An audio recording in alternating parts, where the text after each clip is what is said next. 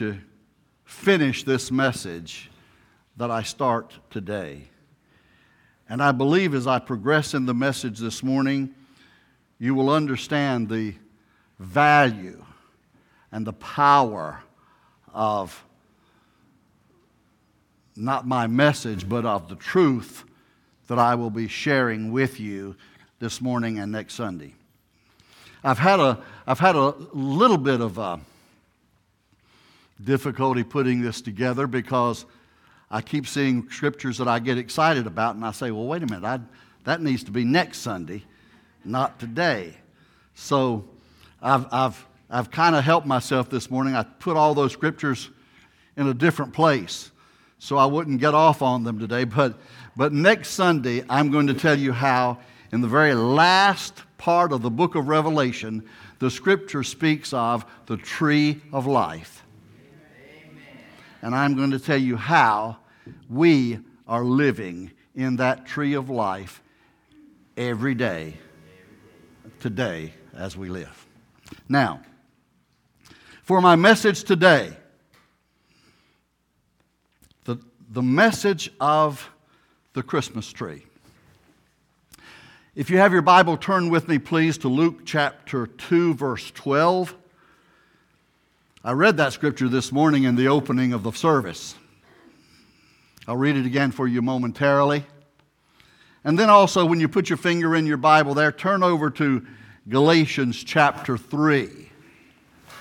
Galatians is a very easy book to find. After 1st and 2nd Corinthians, there it is. It just pops right up. So Galatians, Ephesians, Colossians, Philippians, that's where it is. So Luke chapter 2, verse 12. And this shall be a sign unto you. Ye shall find the babe wrapped in swaddling clothes, lying in a manger. Galatians chapter 3, verse 12. Actually, verse 13. Christ has redeemed us from the curse of the law, being made a curse for us, for it is written, cursed is everyone that hangs on a tree. Father, today, may your Holy Spirit guide us as we look at truth that we may not have ever explored quite in this same way before. Give us understanding, illuminate our minds, open our hearts that we may receive, accept, and believe the power that you share with us today. That power resident in Jesus, the babe of Bethlehem, in Jesus, the Christ of Calvary, and Jesus, the Christ of the empty tomb. Minister to us today, Lord, in the power of your Holy Spirit, in Jesus' name. Amen. Amen. The shepherds were in the field, tending to their flock, doing the ordinary routine things. They had no expectation of anything unusual happening. Suddenly there was an angel that appeared to them. And the angel said, I bring you good tidings of great joy, which shall be to all people. For unto you is born this day in the city of David a Savior, who is Christ the Lord. And there was a multitude of the angelic host that came and joined in the chorus. And beyond that, the angels said to them, if you go to Bethlehem and you follow the leading to the Christ, you will find him, and this will be a sign to you. This is how you will recognize him. You will find him wrapped in swaddling clothes, the blankets of infancy, and lying in a manger.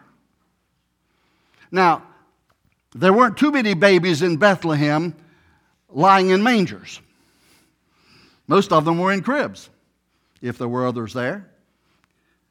Others were in their homes, safe and secure. The baby Jesus was in an animal stable where his mother and Joseph had spent the night before, and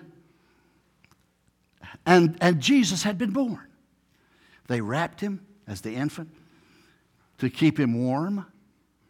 And they put him in the manger. And the shepherds were told by the angels, you will go and find him in the manger. They said to each other, let us go to Bethlehem and see this wonderful thing that we have been told has come to pass. And so they went into the little village of Bethlehem. Led, I'm sure, by the Spirit of the Lord, they came to the right stable. They came in, and you've seen the tableau many times of the shepherds with their shepherd's crook, bowing, covered in their shepherd's garb before the manger and worshiping the baby Jesus. And I think it was something like that. They came in, they bowed before him to worship him because the angel had said, you'll find him lying in a manger. What is the significance of a Christmas tree in a manger? I'm preaching about a Christmas tree this morning. Well, here it is. A manger is a trough made for the feeding of the animals. Usually it didn't have a baby in there. Usually it had straw, hay, maybe even grain sometime if there was enough money for it. But it was food for the animals that were there in the stable. They came up to the feeding trough, to that manger, to eat their food. In this case, however, there wasn't any other crib for the baby Jesus, so they wrapped him up and laid him in a manger. They didn't have anywhere else to put him other than just on the ground. So they put him in the manger. Now, a manger, as I said, is a trough. So a manger had to be made out of, it had to be made either of wood or of stone. Sometimes it was said that the trough would be carved out of a stone and the animals would come up to eat it. In this case, because of it being in Bethlehem, it's more likely that it was made by a carpenter. I won't connect Jesus being a carpenter with that. That's too far an extrapolation maybe. But made by a carpenter. And here's the trough made of wood. This manger, this trough, is the result of a tree. Somewhere, some tree had been cut down. It had been made into building parts. And some carpenter had made it into a manger. So the first resting place of Jesus was in a tree. Admittedly, a transformed tree, but in a tree. You know, in that day, there wasn't any simulated wood, so it had to be real. It had to make it from a tree.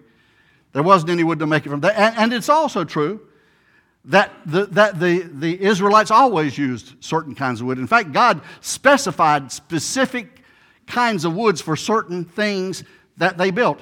In the tabernacle, just as one example, the altar was made out of a specific wood, and over that wood it was covered with brass. There were horns put on the altar. It's very clearly, specifically described how the altar was designed and what it was to be made of. And the base of the altar where sacrifices were made was wood from a tree.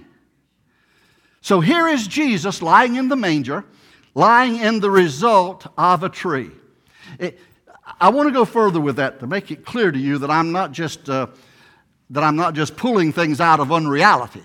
See, this pulpit or lectern was a tree because it's real wood. Let's say I believe it's real wood. And if it is real wood, it was made from a tree. Should have checked that out ahead of time. Never occurred to me. All right, so this table was a tree. Somebody took the tree, cut it, made it into building material, put it together as a table, put that on. It wasn't always a communion table. It was a tree. The manger was a tree, just like possibly this lectern was, just like this table was, like other things that we see around us. A tree turned into something else, but still a tree nevertheless. So the baby Jesus is lying in the result of a tree. And on Christmas, we have decided that the real symbol of Christmas is a tree. This tree isn't decorated intentionally. Do what? Yeah. It is not made of wood, and this is not genuine fur. But for our purposes today, it's a tree. I haven't even seen a real tree, and well, it doesn't matter. We've got a tree that's about 18 feet tall that we did not put up this year. I think we just got tired of it. We put it up for years and years and years. But if it were a tree cut out of the forest, I could have only used it one time. Anyway, back to the reality of what we're talking about. So Jesus was laid in the product of a tree. Now, on and on and on, there is a tree in the message of Jesus in the Gospels. You will find him all the way through, all along. You will find him constantly for 3.5 years telling his disciples that he must be taken by sinful men. He will be persecuted. He will be beaten. He will be finally killed by their hands. He does not tell them that it will be hanging on a cross, on a tree, if you will. But he tells them all of these things are going to happen. And the method of execution in that day of Jesus was the primary, let's put it this way. They might execute people in other ways, but when they really wanted to make it a heinous execution, it was always a crucifixion. So Jesus lived a life in the shadow of a tree, and we look at this tree not because of where it may have started. You know, I know that there are pagan emanations that come in. You can find traces of Christianity and all kinds of paganism because they tried to adapt and copy and use it. But the point of the matter is this: there is a tree that is a shadow over the life of Jesus from the beginning of his time in this world as a baby in Bethlehem, all the way through up until the time that he died on the cross and fulfilled what the word of the Lord said back in Deuteronomy, which is quoted by the Apostle Paul in the book of Galatians, that says, Christ has redeemed us from the curse of the law, being made a curse for us, for it is written, and this is what comes from Deuteronomy, it is written, cursed is everyone that hangs on a tree. This tree is not a celebration of adornment. This tree is a celebration of sacrifice. This tree is a declaration of giving. Now, we give at Christmas over and over. We give too much. We extend ourselves with our giving. But the important thing is this: Christmas is about giving. It is about giving. This tree is the message of giving, because the Bible says God so loved the world that he gave. He gave. God is a giver. And the greatest gift, the Bible says that his greatest gift is the unspeakable gift of Jesus Christ to us. A gift beyond our declaration, beyond our explanations, beyond our ability to declare, beyond all of our declarations. Jesus Christ given as the gift of God for our salvation because he died on a tree for our salvation. And so God so loved the world that he gave his only begotten Son, that whosoever believes in him should not perish but have everlasting life. God is a giver. You will never be any more like God than when you practice genuine Christian agape love, or when you practice genuine, unselfish, committed, spiritual giving. Because God is love and God is a giver. And that's testified to in the manger and at the cross. That God is love. How could God love us so much that he would send his only begotten Son, who was with him before the beginnings of time, in the prior extensions of eternity, before we knew the beginning of the ages? He was with the Father. That's what John chapter 1 verse 1 says. In the beginning was the Word. In the beginning. Where's the beginning? Long before we know. Not Genesis chapter 1. Long before that. Long before that. When God was creating the earth. When God was hanging the stars in the heaven. When God was declaring the moon would be the light by night and the sun the light by day. When God was making all of the preparation for all of His creation to be able to live and walk and fellowship with Him, the Son was right there with Him in all of that activity, in all of that creation. In the beginning was the Word, and the Word was with God. The Word, Christ Jesus, the revelation of God in the Word was with Him in the beginning. The Word was with God, and the Word was God. Amen. So God, in the form of a baby, this is not what the world understands. It's difficult for us sometimes in our comprehension to grasp it. But God was there in Bethlehem, in that stable, in that manger, in the form of a helpless infant, the baby Jesus, who became known as Jesus of Nazareth. The God, eventually, He was declared in the Scripture to be the God-man. But here on this night and on this morning in Bethlehem, He's actually the God-baby. He's actually fully and completely and totally and absolutely God, who needs to be fed at the breast of His mother, who needs to be cared for by others who wrapped Him for warmth in swaddling clothes, who needs to be protected by them as the Spirit of God warned them to flee from the wrath of Herod and told them when they could return and come to a place after the birth in Bethlehem, some few years later, to be able to bring them back to dwell in Nazareth. God needing, in the form of a baby, in the form of a child, in the form of a young man, needing the help of those whom God had put there to take care of Himself. It's a fascinating, deep, powerful spiritual mystery that is a part of our faith, which says if God does this, God will do things that we do not know. God may do things that we do not understand. God will do things beyond our human comprehension, but He will do them. He will do them because He always has. He came and He was born in Bethlehem as the prophet said He would be. He was exactly the fulfillment of the prophecies of God's Word. And in so being, He became the Lord Jesus who ministered, who suffered, and who died on a tree.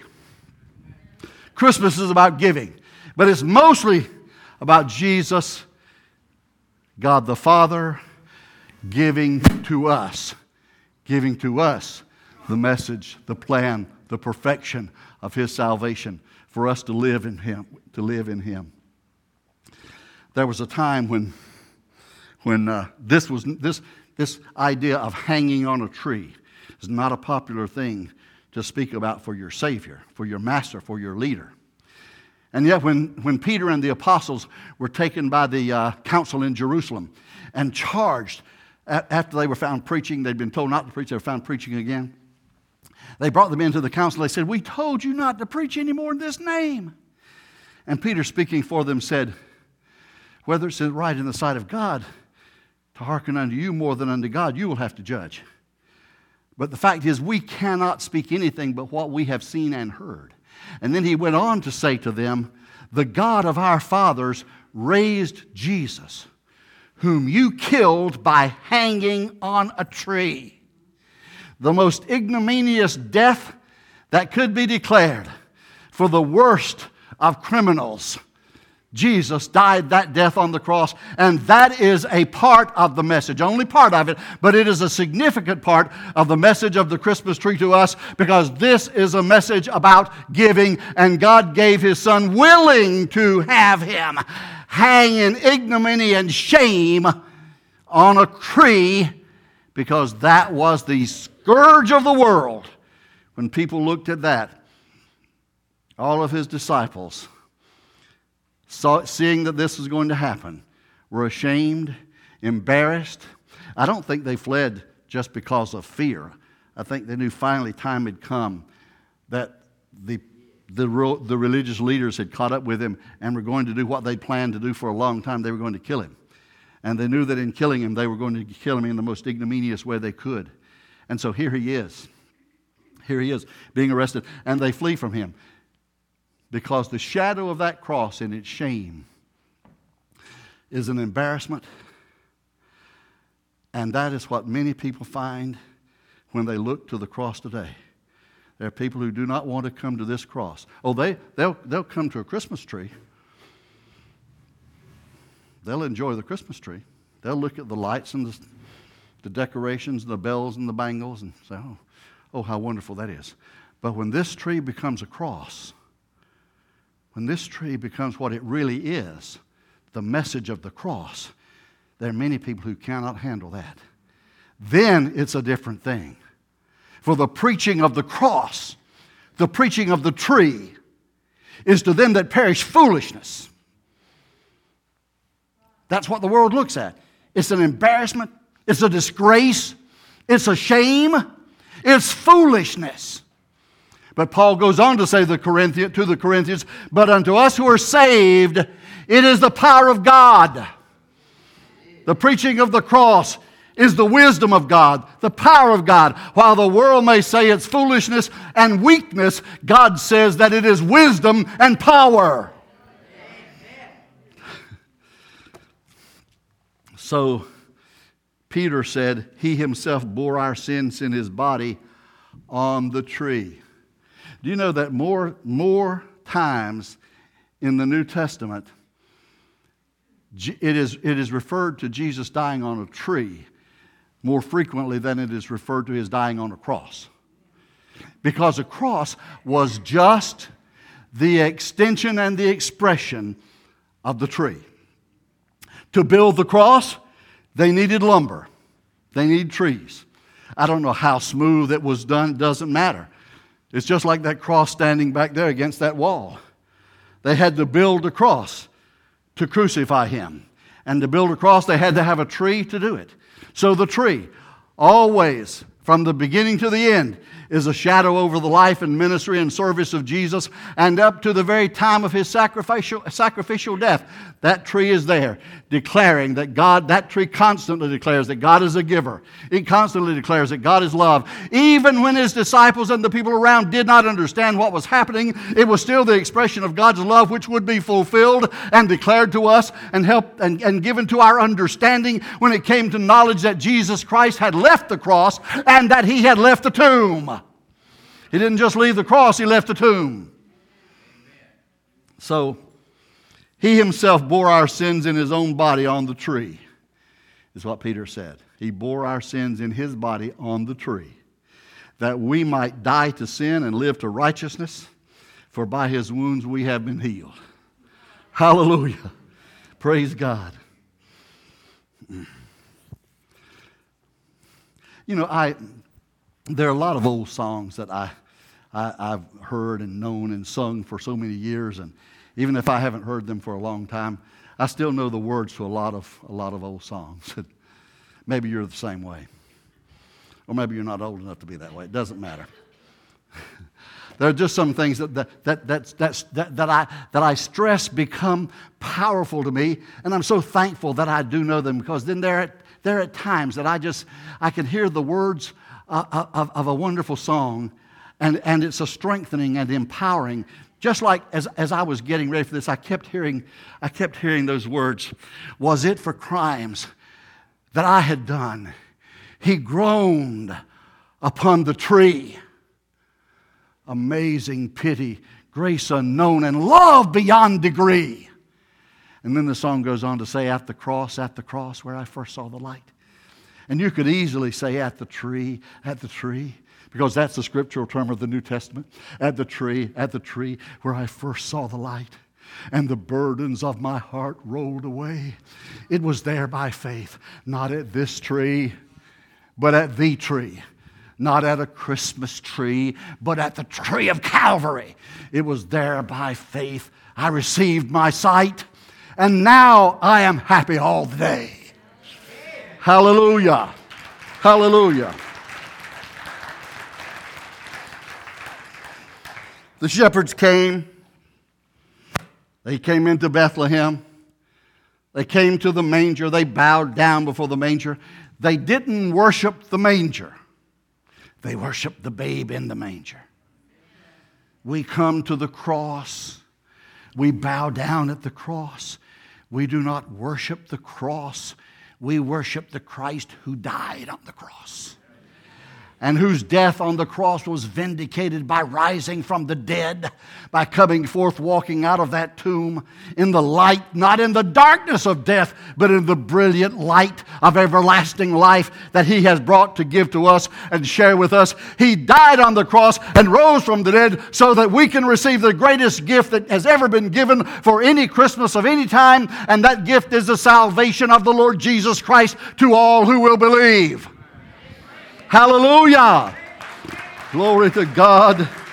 That's the message of the Christmas tree. The message is the tree is the cross. And the cross is a place of giving.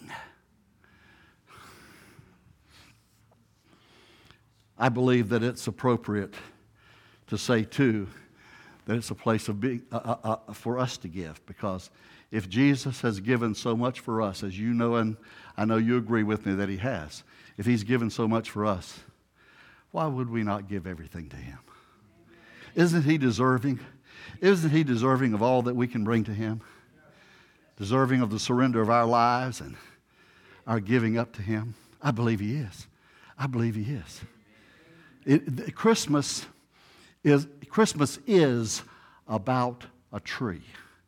But it isn't about that tree, nor it isn't necessarily about that tree, but it is about the tree that it is declared to be the curse for one who hangs on it.